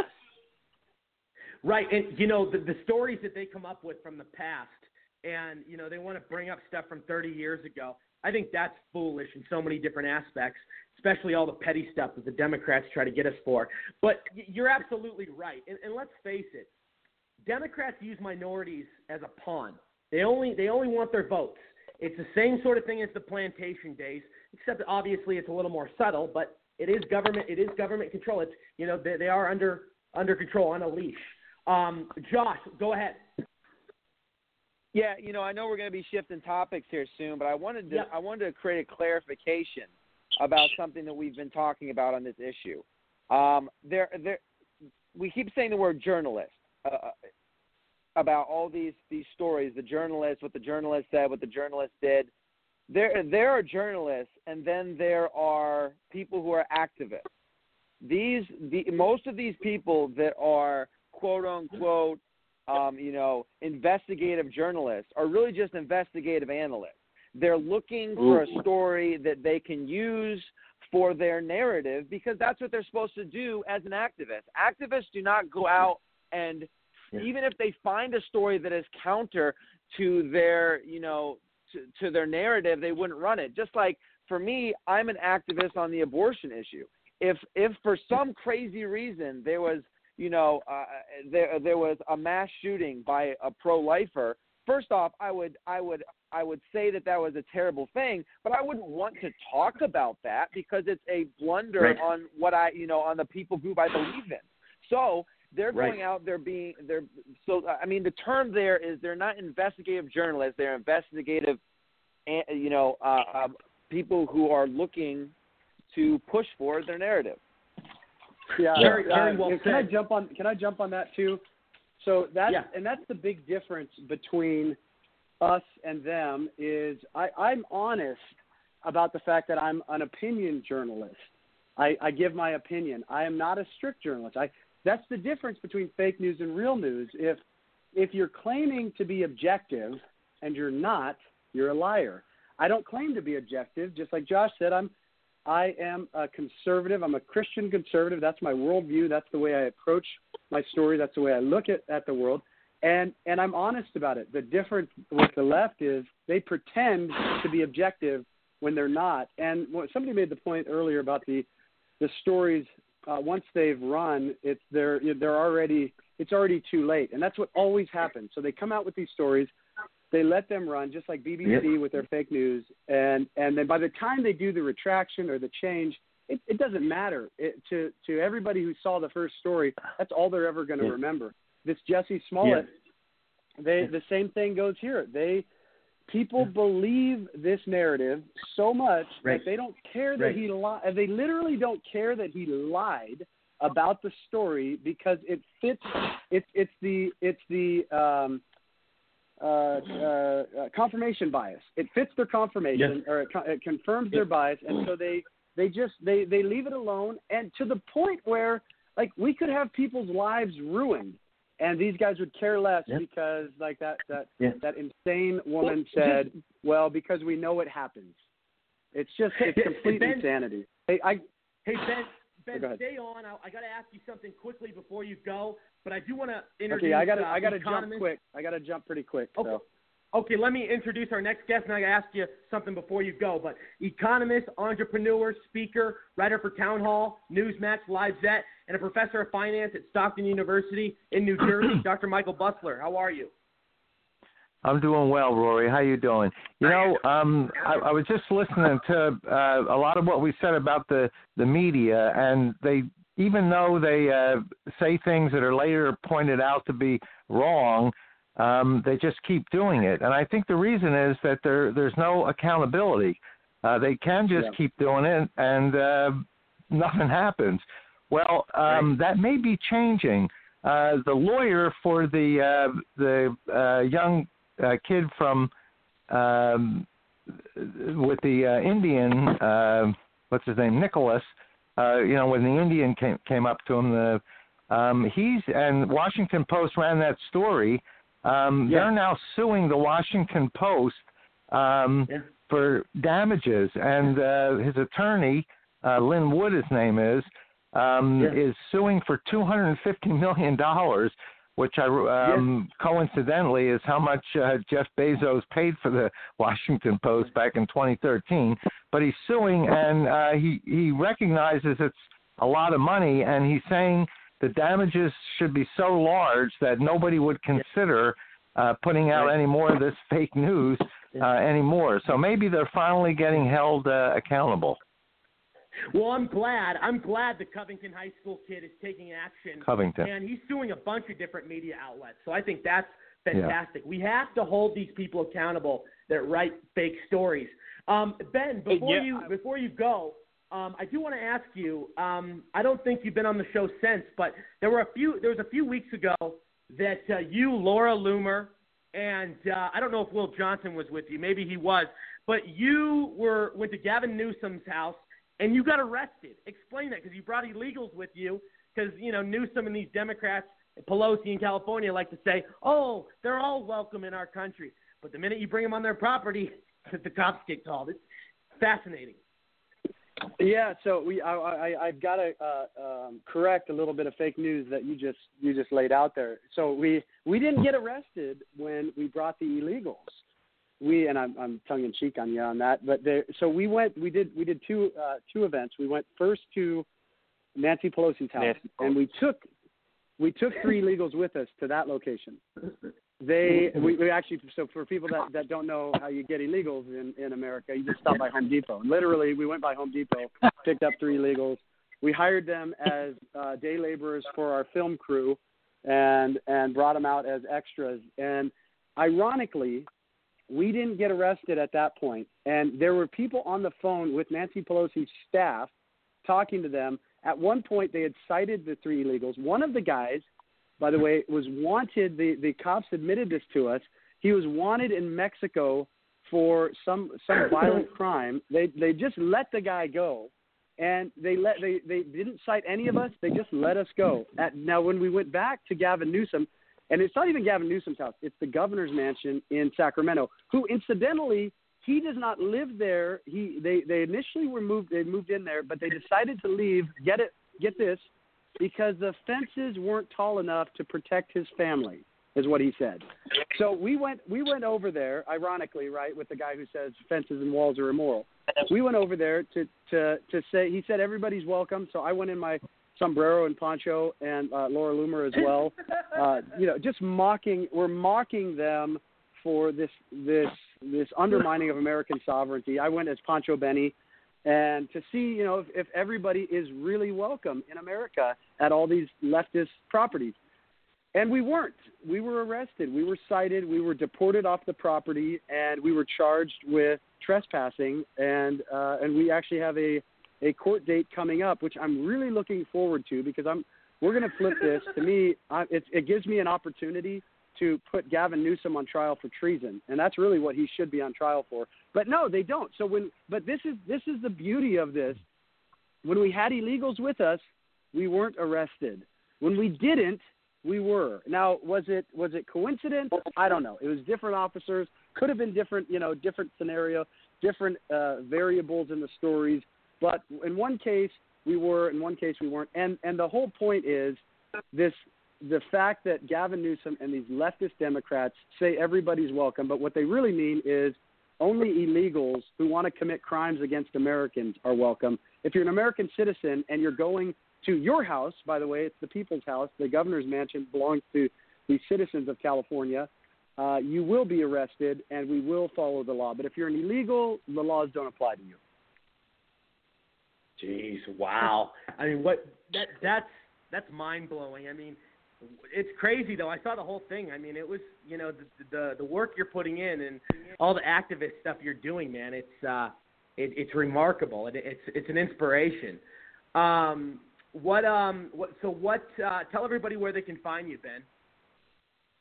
Frontline America, if you just search Google Frontline America or whatever search engine you use, Frontline America, I'm on Facebook, and then our daily radio show is on Talk Radio 1680 KGED from 4 to 5 p.m. Pacific Standard Time. But if you search Frontline America, you'll find me. Excellent. And anybody have any final questions for Ben? Well, let me add one thing. If you're in the D.C. area, I will be there this weekend, the 23rd, with a bunch of other folks to build the wall, to fund the wall, to stand up to these communist leftists. Friday we'll be there, but Saturday is the rally date in D.C. So stay tuned for some fun there. Sounds good. Anybody have any final questions for Ben? No, but I have a comment. So apparently Go ahead. Nancy Pelosi's world believe that illegals have constitutional rights, but they are not required to follow the law. Right. Is that where we are now? Yes. I think so. I just want to get that straight. Honestly, I don't even know. It basically comes down to what we've been talking about tonight, and you mentioned it's the assault on Republicans. I would say it's the assault on traditional American values, whether that's, you know, it's a Christian conservative, it's Republican conservative. So it really is whatever it takes to destroy America is the way I see the Democrats now. So if that's allowing illegals now, and remember this, as soon as illegals start voting for Republicans, it all changes. The Democrats, it all goes out the window, and they will start holding these people accountable. But as long as illegals vote for Democrats, it basically is whatever they want, we'll do it for them. Well, when they start voting Republican, Nancy Pelosi and Sanders are going to go out with their own hammers and start building the wall. Yeah. Yes, absolutely.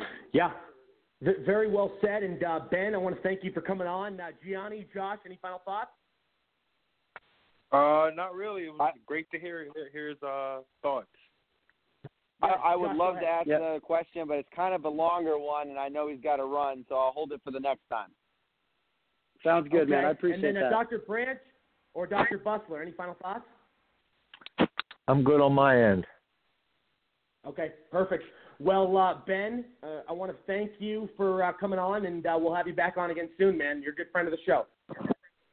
Sounds good, brother. Have a good one. Thanks. All right, we're going to commercial. We'll be right back, everybody. Take care, Ben. All right, we'll see you guys. Bye. Is video a part of your strategy for 2019?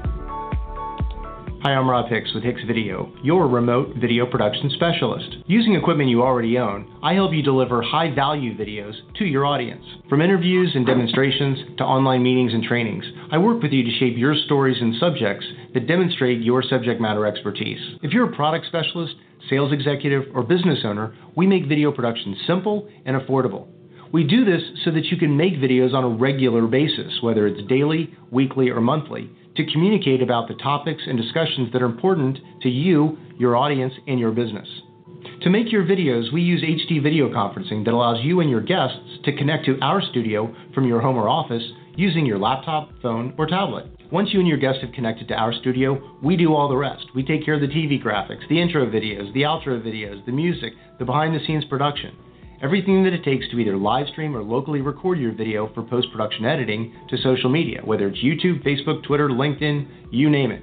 If you're tired of seeing the empty balloon commercials that are being made by your competition's social media experts, give me a call. I work directly with you, the subject matter expert, to help shape your story and ideas in a professional and polished manner via video. If you're ready to take a deep dive on your expertise and showcase the essence of your business via video, give me a call or connect with me online. I'm Rob Hicks with Hicks Video, the remote video production specialist, the doer's resource for online video production. Hello, everybody. This is Rory Sauter from the Rory Sauter Show. Are you an aspiring entrepreneur? Do you have an app idea?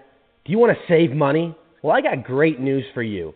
My company, GetYourAppBuilt.com, charges a fraction of the cost compared to anywhere else. And all of our work is the same amount of professionalism you'd see from any other company. Please visit our website, getyourappbuilt.com, for your free consultation and contact us today. Thank you. All right, we are back. What a show it's been so far, everyone. I want to thank everybody that is tuning in. We've had some amazing guests so far tonight. I want to get into some other topics, though. We got so much to get to. Dr. Bustler, let's start with you. Economics. It was just announced today. Oh, actually, in the last couple days, some of these news reports. But 1.4 million people have now dropped off food stamps under Trump. Just in, I think that was just in a month time frame.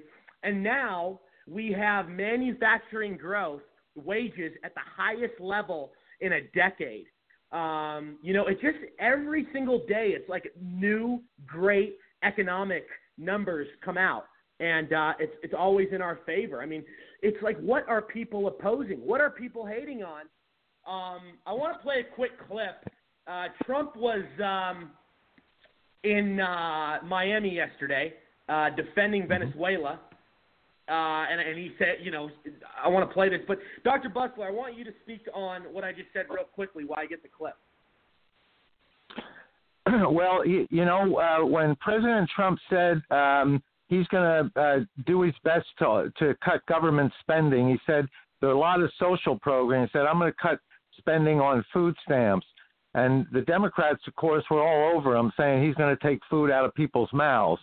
But what Trump said was, well, we'll cut spending on food stamps because I'm going to grow the economy and provide enough opportunity for people that they can work and buy their own food without food stamps.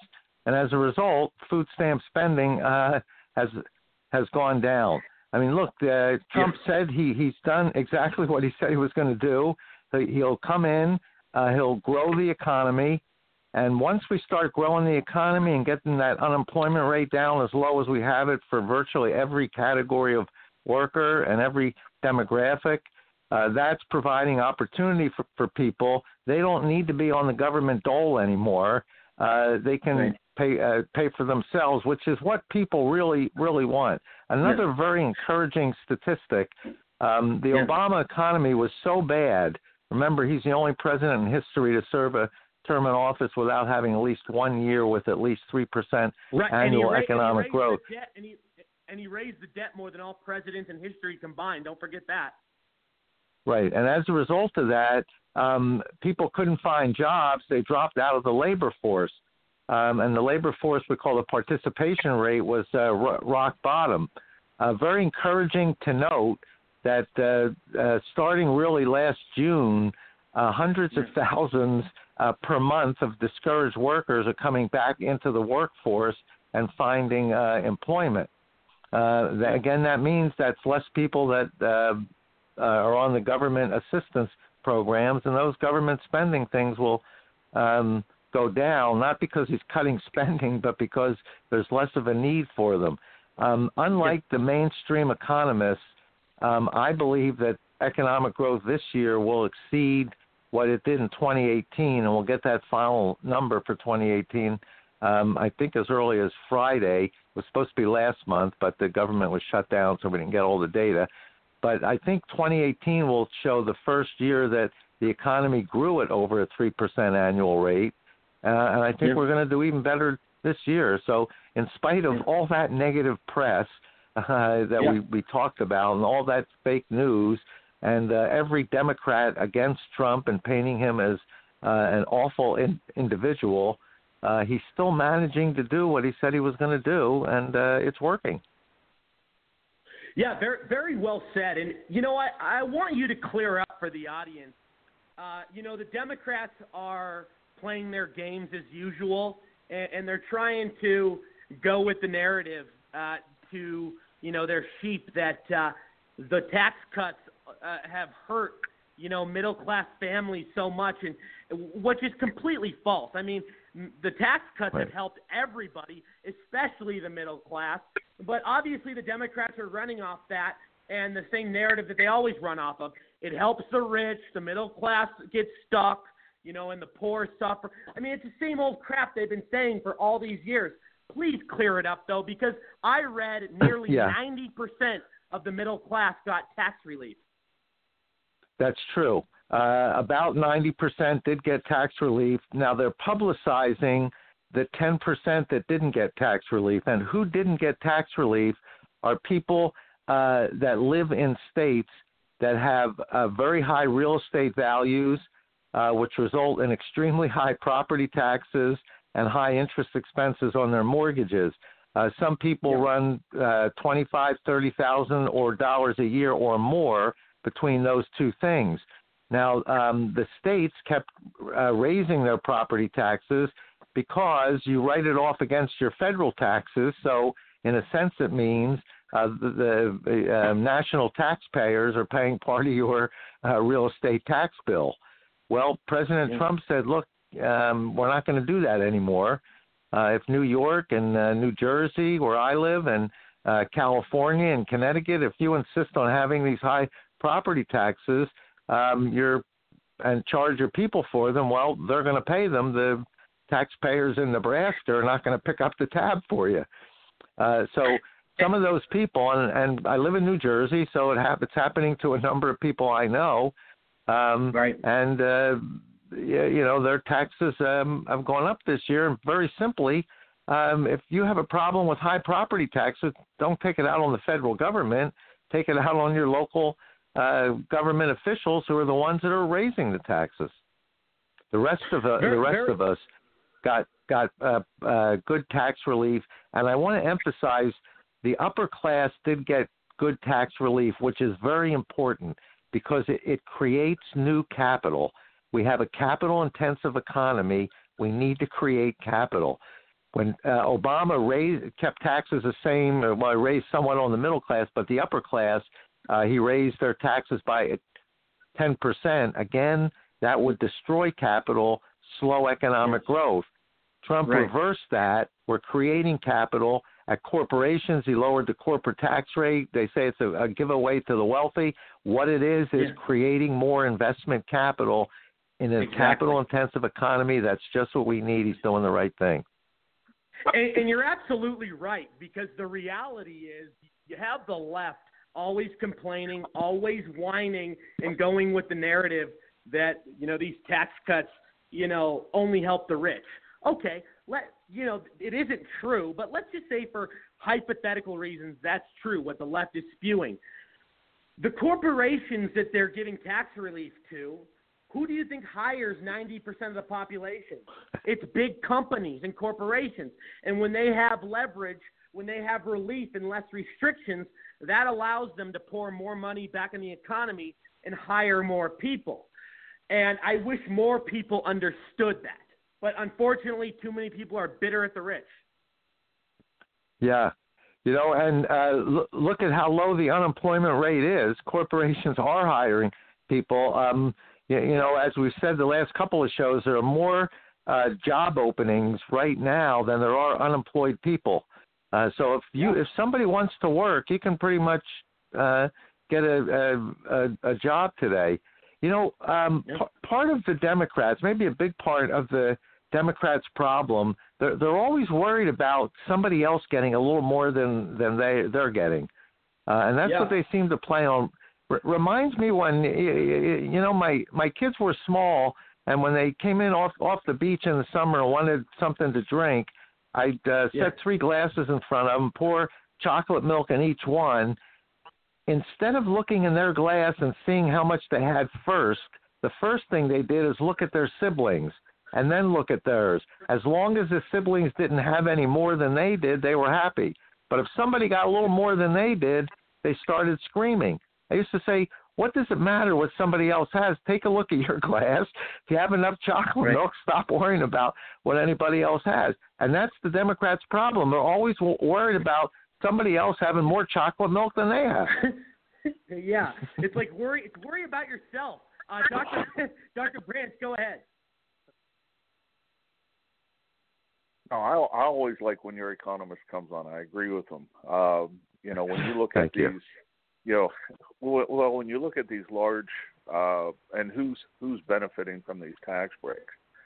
And you look at, some of these very high tax states. See, the high tax states, they figured out a long time ago how to get a good government subsidy is to charge everybody state property tax, because you get to write that off against federal tax.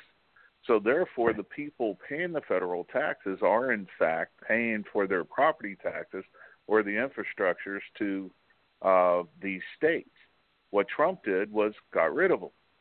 So now, if you want to raise your property taxes, and you know that you're not going to be writing off, and it's not all at once, but gradually, you're not going to be able to write this off. So if you're not going to be able to write it off, these states like New York have to figure out how to get the taxes. And I think that's the reason why you've seen de Blasio and Cuomo freak out when AOC, turned away Google at 25,000 jobs at an average of 150,000. They freaked out. It was amazing to me. And your economist, hit it right on the head. The people that are complaining about Trump right now live in those states. Amazon, not Google. I apologize. Yeah, I apologize. It's Amazon. But it just, how do you look at your people from Queens and say, sorry, we don't want Amazon moving in here with 25,000 new jobs at 150,000? It's incredible to me. But I was reading a report today. With AOC Cortez, she lives in one of the most exclusive buildings in Washington D.C., and they don't even let poor people in there. It's only people that are well-to-do, and it's so hypocritical. It totally contradicts what she says she stands for, and I just hate these hypocrites. You got Bernie that has 3 beach houses, and it just goes to show this. Well, no, 3 houses. He has 1 beach house, but he has 3 houses, and he's got all these different cars, an Audi R8. It's all about do as I say, but not as I do. He doesn't practice what he preaches. Gianni, go ahead. Yeah, me as of anyone, man, I'm pissed off because I'm a New Yorker, and just to see what that would have happened, it's just astounding to me. And why do you think the middle class population of New York City is being depleted? And where are they going? They're going to Florida, where there's zero income tax. They're going to Texas, where it's zero. Arizona. Arizona, 1%. That's right. Yeah, and these New Yorkers are leaving, and then that's why, like your guest said, that's why de Blasio and them are freaking out, because they know, listen, AOC, you've gone overboard now. Like, you just lost all these jobs, $150,000, 25,000 jobs, and the yearly salary was $150,000. And AOC literally said in the video that it was slave labor. I'm like, listen, this is well over $75,000. $75,000 means you're basically middle class in America. $150,000 is a good thing. And guess what? Get this. Most people that supported it in New York, 70% of them were black and 81% of them were Latino. And 56% of them were white. I mean, this was going to be I'm telling you, I've been to Long Island City. And around that area, until you get around the Long Island part, you have the Queens. Long Island City is basically Queens and Long Island together.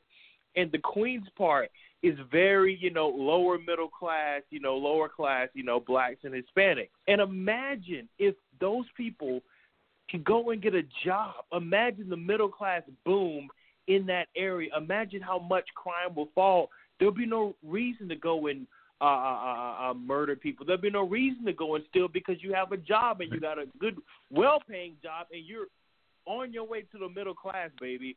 And that is my problem with the whole New York City thing. I mean, and I really think New York better wake up. I don't know why we keep on voting for Democrat over and over again. You need to get de Blasio out of there, and Cuomo.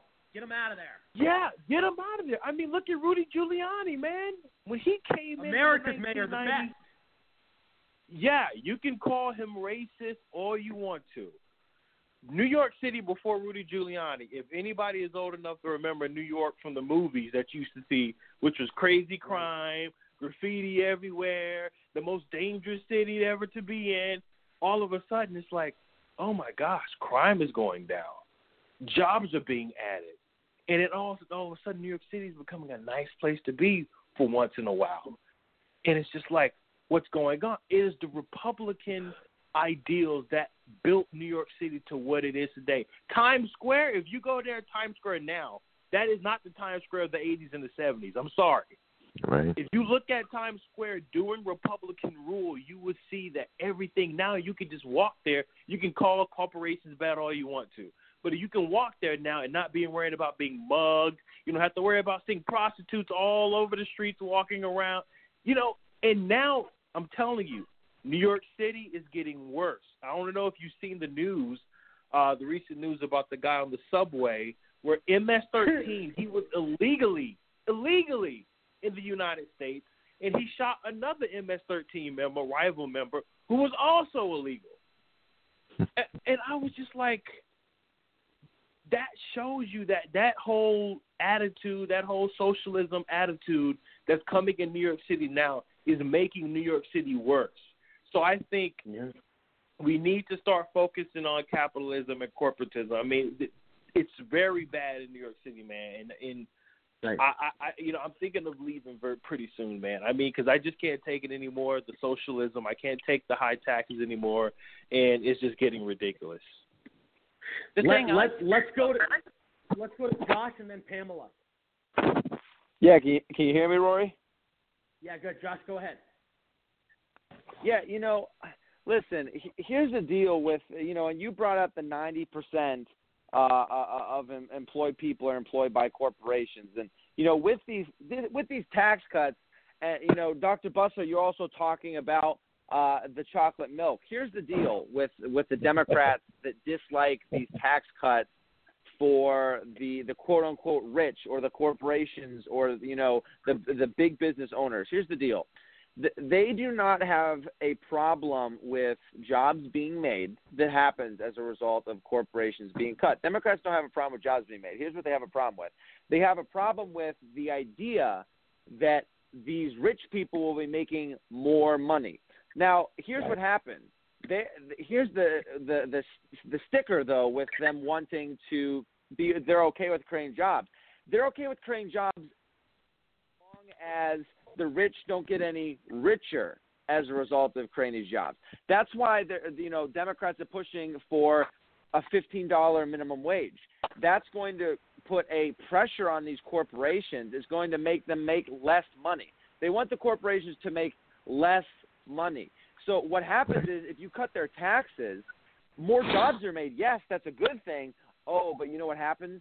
They hire more people, which means they're going to make more money from those people that they hired. So the corporations end up making more money. They regard that as a problem. Me, as a capitalist and a Republican, I don't regard that as a problem at all. Just from this point, guess who gives more money to charities than any other type of people are people who own corporations, because you know what? They got the money to give it. Well, they want the unions in charge. And let's not forget, Dr. Branch, I want you to speak, but let's not forget that countries that are successful and wealthy and have done well for themselves all are brought on capitalism. Just look at the results. And every time someone goes socialism or tries to go against capitalism, all that happens is their country fails. Well, they just want to make sure that they're union jobs as well.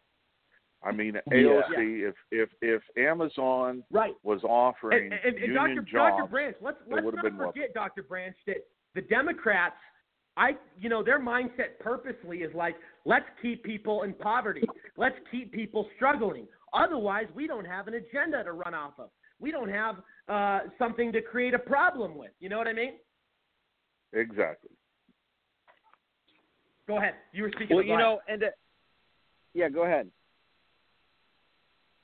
Rory, I was going to say something too when you were talking about they want. Josh was talking about they want corporations to hire more workers. They just don't want corporations to get more profit because they're getting a bigger piece of the pie. And that's right. I think that's what Democrats have in mind. But look, a simple business principle. A owner of a business will hire a worker as long as he's earning something from the worker. So whatever you're paying the worker, he's got to produce more than that so that the business person makes a profit from hiring the worker. Otherwise, there's no reason to hire the worker. Trying to figure out what shares people should get, they think there's only a fixed amount of income. So if the wealthy are getting a lot, it leaves just a little for everybody else. Well, the reality is there's not a fixed amount. The wealthy figured out how to earn a lot of income. Everybody else needs to figure out how to earn their own income too. You don't reduce income inequality by taking income away from people that earned it and giving it to people who didn't earn it. You reduce income inequality by giving everybody opportunity to earn. It's theft. I mean, it's theft in every single way. There's no other way to put it. And I mean, the fact that there aren't more regulations on how the Democrats conduct business and form their curriculum for their voters, it just disgusts me, the whole thing. I want to get Pamela's thoughts. Go ahead, Pamela. What concerns me is back to the migration of the New Yorkers, and we also have Californians going to other states. My fear is they are fleeing because they don't like the taxes and a lot of the other policies and regulations. But my fear is they're going to these other states and still voting the same way. The honest truth is we are one red state away from losing the Electoral College for good. Florida or Texas, Arizona, we lose one of them and it's over. So I don't know how we make sure that if they're fleeing, to convince them, hey, if you're going to these other states because you don't like the taxes, don't vote the same doomkoffs in your new state. That's definitely a concern of mine as we see these migrations and people fleeing from New York because of Ocasio-Cortez. But are they taking those same policies with them? Right. You're absolutely Pamela, I was just going to say many of them are. I know people that were in Silicon Valley and worked in startup companies and some in private equity firms, and they were doing very well. And as a result of that, California's 13% income tax drove them to leave. Many I know ended up in Austin, Texas, and I went to visit them, and Austin is much more liberal than you'd expect a Texas town to be. So I have a feeling that, they're going there, and they're keeping some of those old views with them.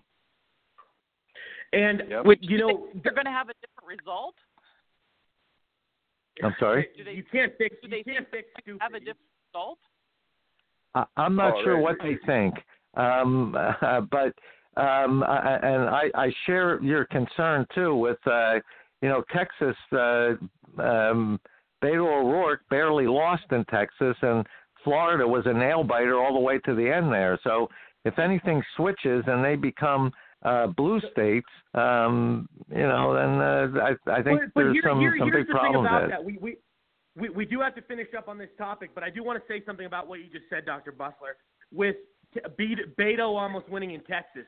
I think there was a lot of voter fraud. I don't think he was that close, as close as some people said. I think it was double digits in reality if you want to count like the real votes, but I think he had so much help from illegals.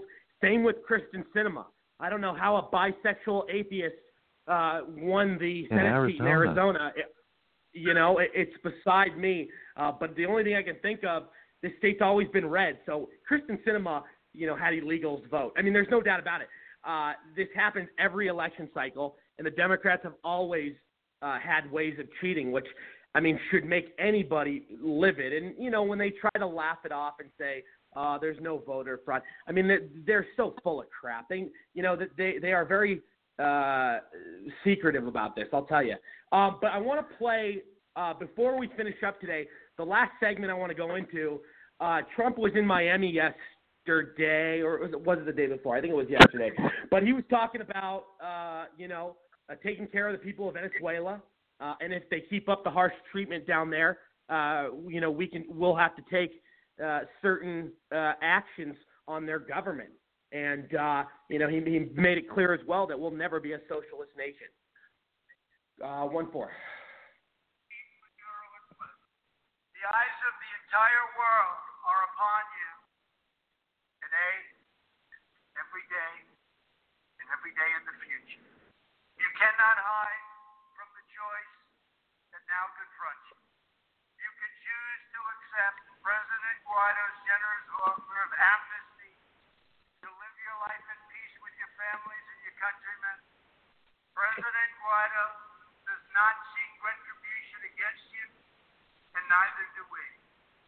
But you must not follow Maduro's orders to block humanitarian aid, and you must not threaten any form of violence against peaceful protesters, opposition leaders, members of the National Assembly, or President Guaido and his family. We seek a peaceful transition of power, but all options are open.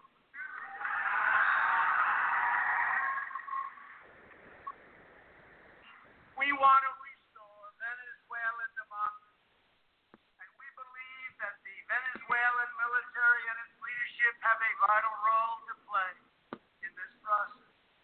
If you choose this path, you have the opportunity to help forge a safe and prosperous future for all of the people of Venezuela. Or you can choose the second path, continuing to support Maduro.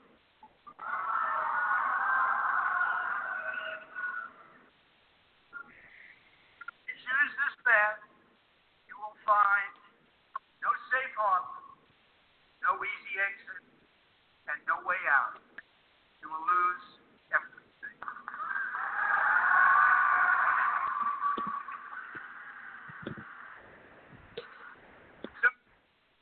Member of the Maduro regime and the nightmare of poverty, hunger, and death for your people.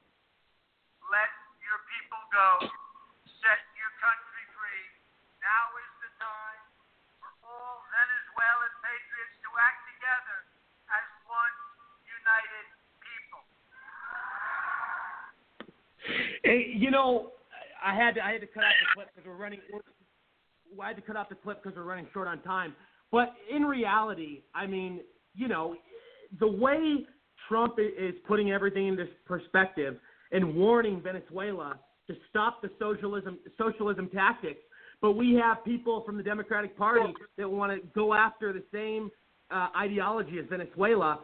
It's mind-blowing. And, Venezuela is in a big trouble. If Trump has to take over, if they keep threatening our country like they have been, Maduro, and if they keep torturing their people, there's going to be hell to pay. And believe me, if we have to go to war with Venezuela, it's only going to last about 30 seconds. I mean, they are completely in extreme poverty. And it's, God, I can't take the whole, system of socialism. The fact that Democrats say, oh, well, our socialism is different than the one in Venezuela. No, it's not. It's all the same.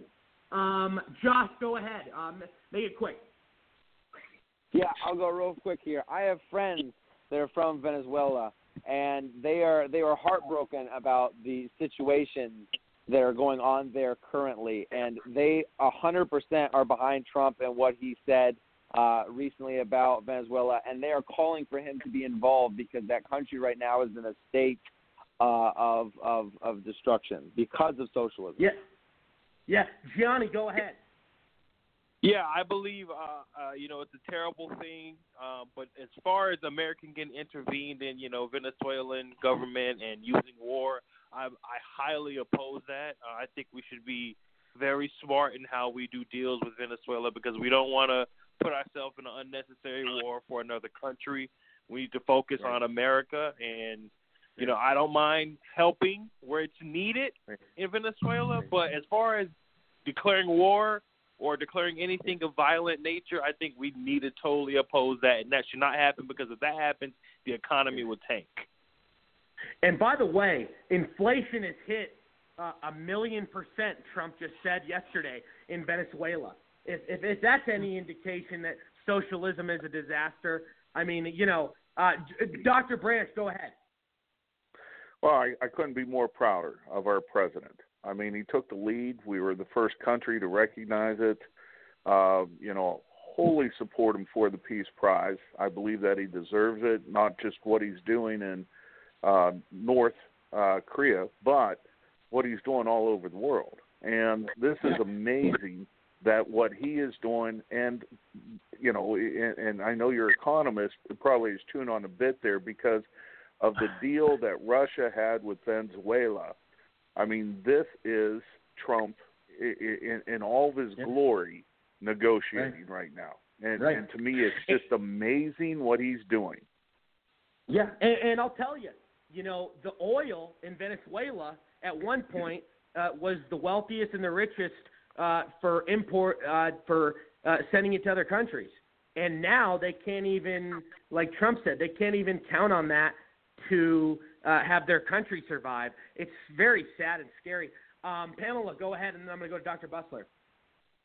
I'm just going to kind of take this full circle to back where we started with the media. Yeah, make it about 30 seconds. Make it about 30 seconds. Okay. Running a little bit out of time.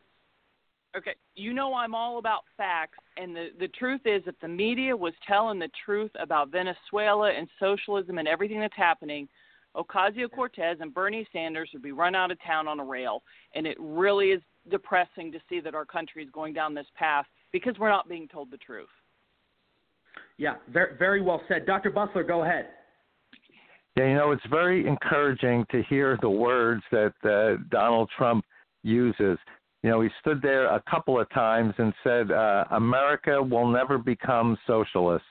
It really made you feel good that the President of the United States, in spite of what the other party keeps saying, was very emphatic about it. And the support of Venezuela, who is clearly a very failed socialistic state, the support of that, I think, is very encouraging, too. I, too, am a little nervous about a military involvement, and I hope it never gets to that point, and I have a feeling it won't. The military, I can't see them staying loyal to Maduro when everything is so bad. But it's very encouraging to see the President of the United States stand up for freedom, and that's what our country is really all about. Very, very well said. I do want to make a quick couple announcements before I let everybody go, but something really crazy came out in the news today. The GOP, the Rhinos / Dems, they spent 40 times as much on foreign countries' border walls. They're getting people overseas borders funded, but they won't even give our own country a border. And we all know why this is, because they don't want to give Donald Trump his biggest accomplishment and his biggest promise to his supporters. This is just politics 101. It's disgraceful, though, that we're dealing with this sort of situation. And I just want to say, and everybody agrees, I'm sure, and we're going to have to talk about this tomorrow on tomorrow's episode, but the wall's going to get built. It's just a matter of how long it takes. But I still strongly believe, and I'll say on tomorrow's show many specific reasons why, that, this wall is going to Trump's on offense. It's going to happen. It's just a matter of when. It's a matter of, how the courts react. But we'll get it. He has all this emergency money, and I think he's going to put it to use and utilize it properly. He hasn't let us down so far, so I'm sticking with him, and I'm confident. Dr. Bustler, before you go, your thoughts on that, 20 seconds, and then tell everybody where they can find you. Well, like I say, we're all behind Trump. We're glad he's doing what he's doing. He's making everybody feel good about being an American again instead of But do you think the wall will be apologizing. built? Real quick. Oh, with regard to the wall is actually already being built. So he got the $1.4 billion from Congress, which they approved. He was able to grab $600 million or so from something else. So he's got enough to keep him going, even if this court challenge turns out to be successful because they go to a very favorable court. But he will get that wall built. Yeah, absolutely. Well said. And tell everybody where they can find you, sir. On Twitter, it's at mbusler, MBUSLER. I have a Facebook page called Funding Democracy. So just search Facebook Funding Democracy or facebook.com/Funding Democracy. Thank you. Well, thank you, Dr. Bustler, and God bless you. We'll have you back on again soon. Oh, yeah. Okay. Take care. Take care. Dr. Branch, tell everybody where they can find you. You can go out on Twitter. It's Bob Branch, BOBBRANCH. Look me up on Twitter. Thank you very much for having me on your show. I enjoyed your panel. We'll have you back on again this week, Dr. Branch. Thank you. Pamela, tell everybody where they can find you. FACTS. I have my blog there. Plus, I also have a lot of resource pages you can look at. You can also find me on Twitter at EJA1791. Excellent. Thank you, Pamela. We'll have you back on again this week. Thanks. Enjoyed it. Gianni, go ahead, where they can find you. Yeah, you can find me on Facebook at Gianni Rodriguez with a Z dash Paris, PARRIS, or you can find me on Instagram at _La Vida Gianni. Thank you. Excellent. We'll talk to you soon, man. Thank you. Josh, go ahead. Yeah, hit up my Instagram at JOSHHLAVATY. Appreciate it, Roy. All right, man. God bless you. We'll see you tomorrow. I want to thank everybody for tuning into the show tonight. It's been an amazing show. I want to thank all my special guests, all my sponsors, all my co-hosts, and my amazing audience. Remember, we are now listened to in 22 different countries, and we are online over 50 different platforms, so you can find us there. Please remember to visit thedonaldjtrumpstore.com for all your Trump merchandise.